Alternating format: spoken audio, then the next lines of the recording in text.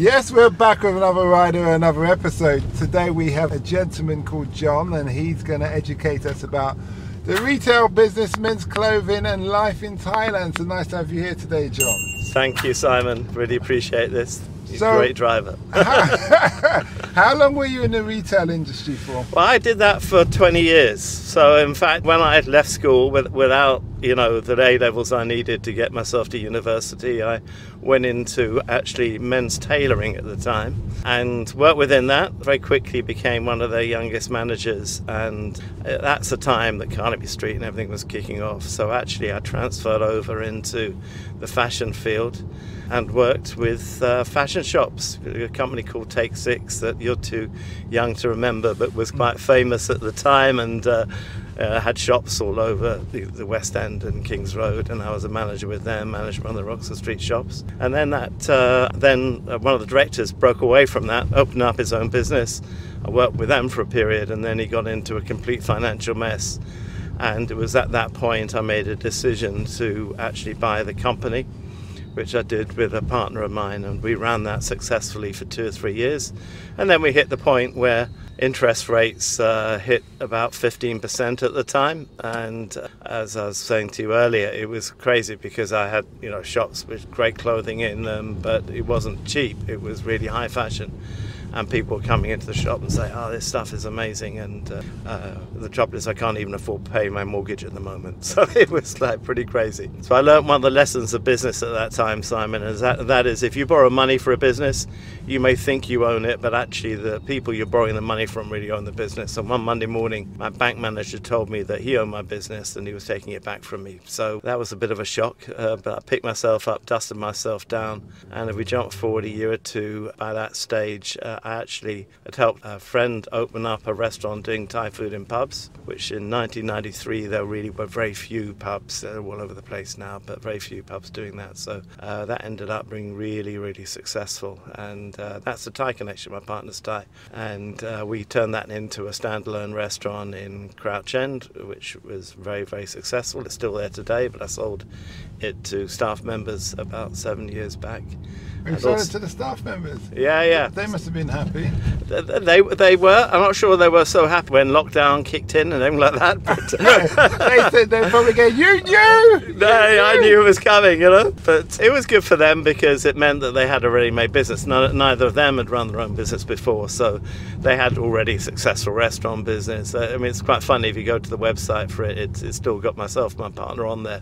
They didn't change the branding or anything. They just literally changed ownership. Yeah, I think we sold, on the Friday, and by Monday they opened up and they were the owners of it. So as I say, they've done well out of it, thankfully. And as I say, I also opened up a late night bar in Crouch End as well, and that was that was interesting. Sometimes in a good way, but sometimes not in a very good way. So how so? Well, the challenges you get with late, it was a late night bar, so you'd get flooded out late on the evening with a lot of kids that couldn't really hold their liquor and stuff. So we had security guards and everything, but even still it wasn't so great. So it was quite funny. So the restaurant was listed once by the Evening Standard as one of the top 100 restaurants in London, and the bar at one time was on an online poll was branded as being the worst bar in London. So I simultaneously owned one of the top 100 restaurants and the worst bar in London. What's the name of the restaurant so people can frequent? Yeah, the restaurant is O's Thai Cafe. It's literally just by the clock tower in Crouch End, and it's Peter and Sal that now lovely people, and they'll look after you. Food's still very good. Sal was one of our chefs, so she took over. When she took over, she knew exactly what to do there. So so it's really good. The bar is now a block of flats, so it just shows the way as it goes. As it goes, for sure. So how did you end up in Thailand? Yeah, well, as I say, my partner's Thai, so that was a connection. So I started going there, reasonably frequently, and then back in about, I think, 2001, bought a small apartment just on the river in the centre of Bangkok, which is, Bangkok's a crazy city. Have you ever been there? No, I want to. As ex-military, I should go there. Yeah. I was the guy who taught me how to drive a motorbike. He is ex-military, and he said the Thai people call ex-military, British ex-military, lost souls. Oh, really? So I thought, I'm not sure if I should go there, because I don't want to be considered as that, because that's a deep saying. If someone calls you a lost soul, because they just do crazy stuff. Yeah, well, that's a few of the Brits have got that reputation out there, unfortunately. But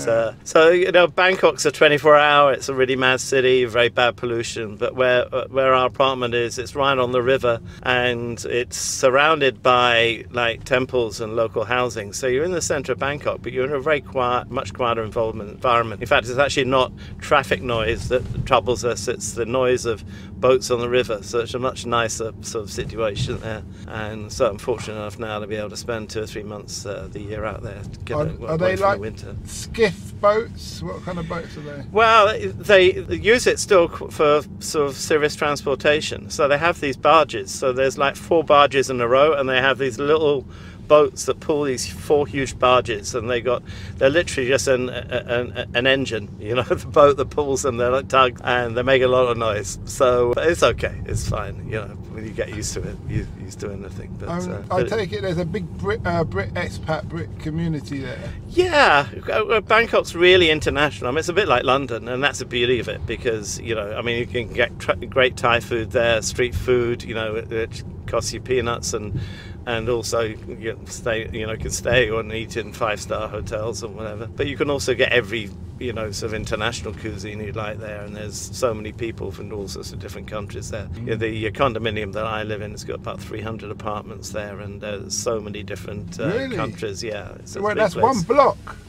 One block, yeah. And that's a skyscraper, yeah. It's 31, 32 floors. It's got like 2 huge pools in it. It's got gymnasium, sauna, pool room. It's got its own boat service to take you up the river, because we're sort of technically, it's a bit like being on the South Bank. We're sort of on the wrong side of the river, and so that helps you get there to where you want to be. And so yeah, it's got great facilities in there, and it's got guards and stuff like that, and a proper reception area, a bit like you would at a hotel. Mm-hmm. So yeah, it's a great environment. Okay. It didn't cost me a lot of money when I bought it. It's worth a bit more now, as all property is. But can we ask how much it cost to buy? Probably. See, we really took advantage of 2 factors. One, property values had gone down in Thailand. There was a property crash, so we were buying at that time. So we bought the apartment that we had in Thai money. It was over 5 million baht, and we bought it for 3.2 about 3 or 4 years after it had been built. So instead of going down, instead of going up, the value of properties had gone down. And whereas now it's about 42 baht to the pound or something like that, it was something like 75 baht to the pound when we bought it. So it probably cost us in a region of 40-45 grand now, and it's worth obviously like 3 or 4 times that maybe. But that same sort of apartment in London would cost you a fortune. Imagine be having an apartment on the South Bank, mm-hmm. on the river with a river view. How much would that cost you? And the whole gym and everything. Yeah, you've got a lot going on for yourself. Exactly. All the facilities you get there as well. So it's a great environment. Really is good.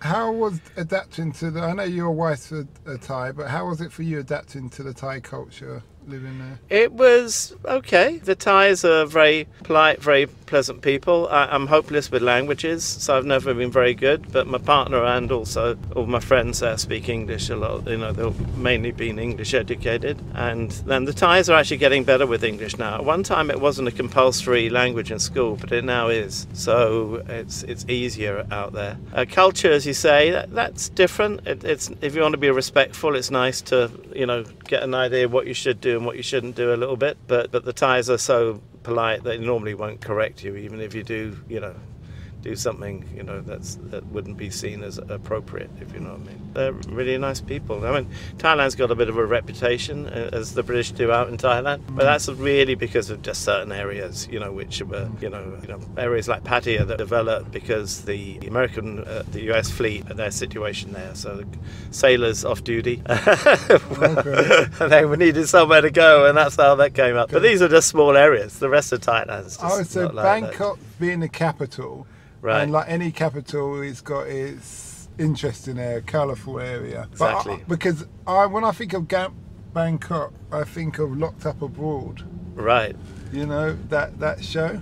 Right, yeah. I think I saw the odd episode of that. And that's the thing, people do crazy stuff out there and they do get into trouble. They've actually now just recently deregulated cannabis out there, but up to very recently, if you were caught with cannabis, I mean, that could be it. It would be, you'd be thrown in jail, and unless you could find a way of buying a way out, that was the rest of your life gone. And Thai jails, I'm sure British jails aren't very pleasant, but Thai jails would be even worse. But yeah, not a recommended thing to do. And that's the thing. So because they are very easygoing or whatever, that some foreigners just take it to the extreme and go right over the top, do stuff they never dream of doing in their own country, and sometimes you don't get away with it, But generally speaking, as I say, particularly if you go to the islands down south, where a lot of the kids go there and have their full moon parties and do crazy stuff that, as I say, you'd never get away with here. We're coming to the end of the journey. It's been a great interview. What would your advice be for someone going to live in Thailand? Now that is interesting. Find good friends and make sure they are friends. Some of the mistakes that British guys particularly do, they find a girl that seems to be a good relationship, but then if the money runs out, they find the relationship's no longer there.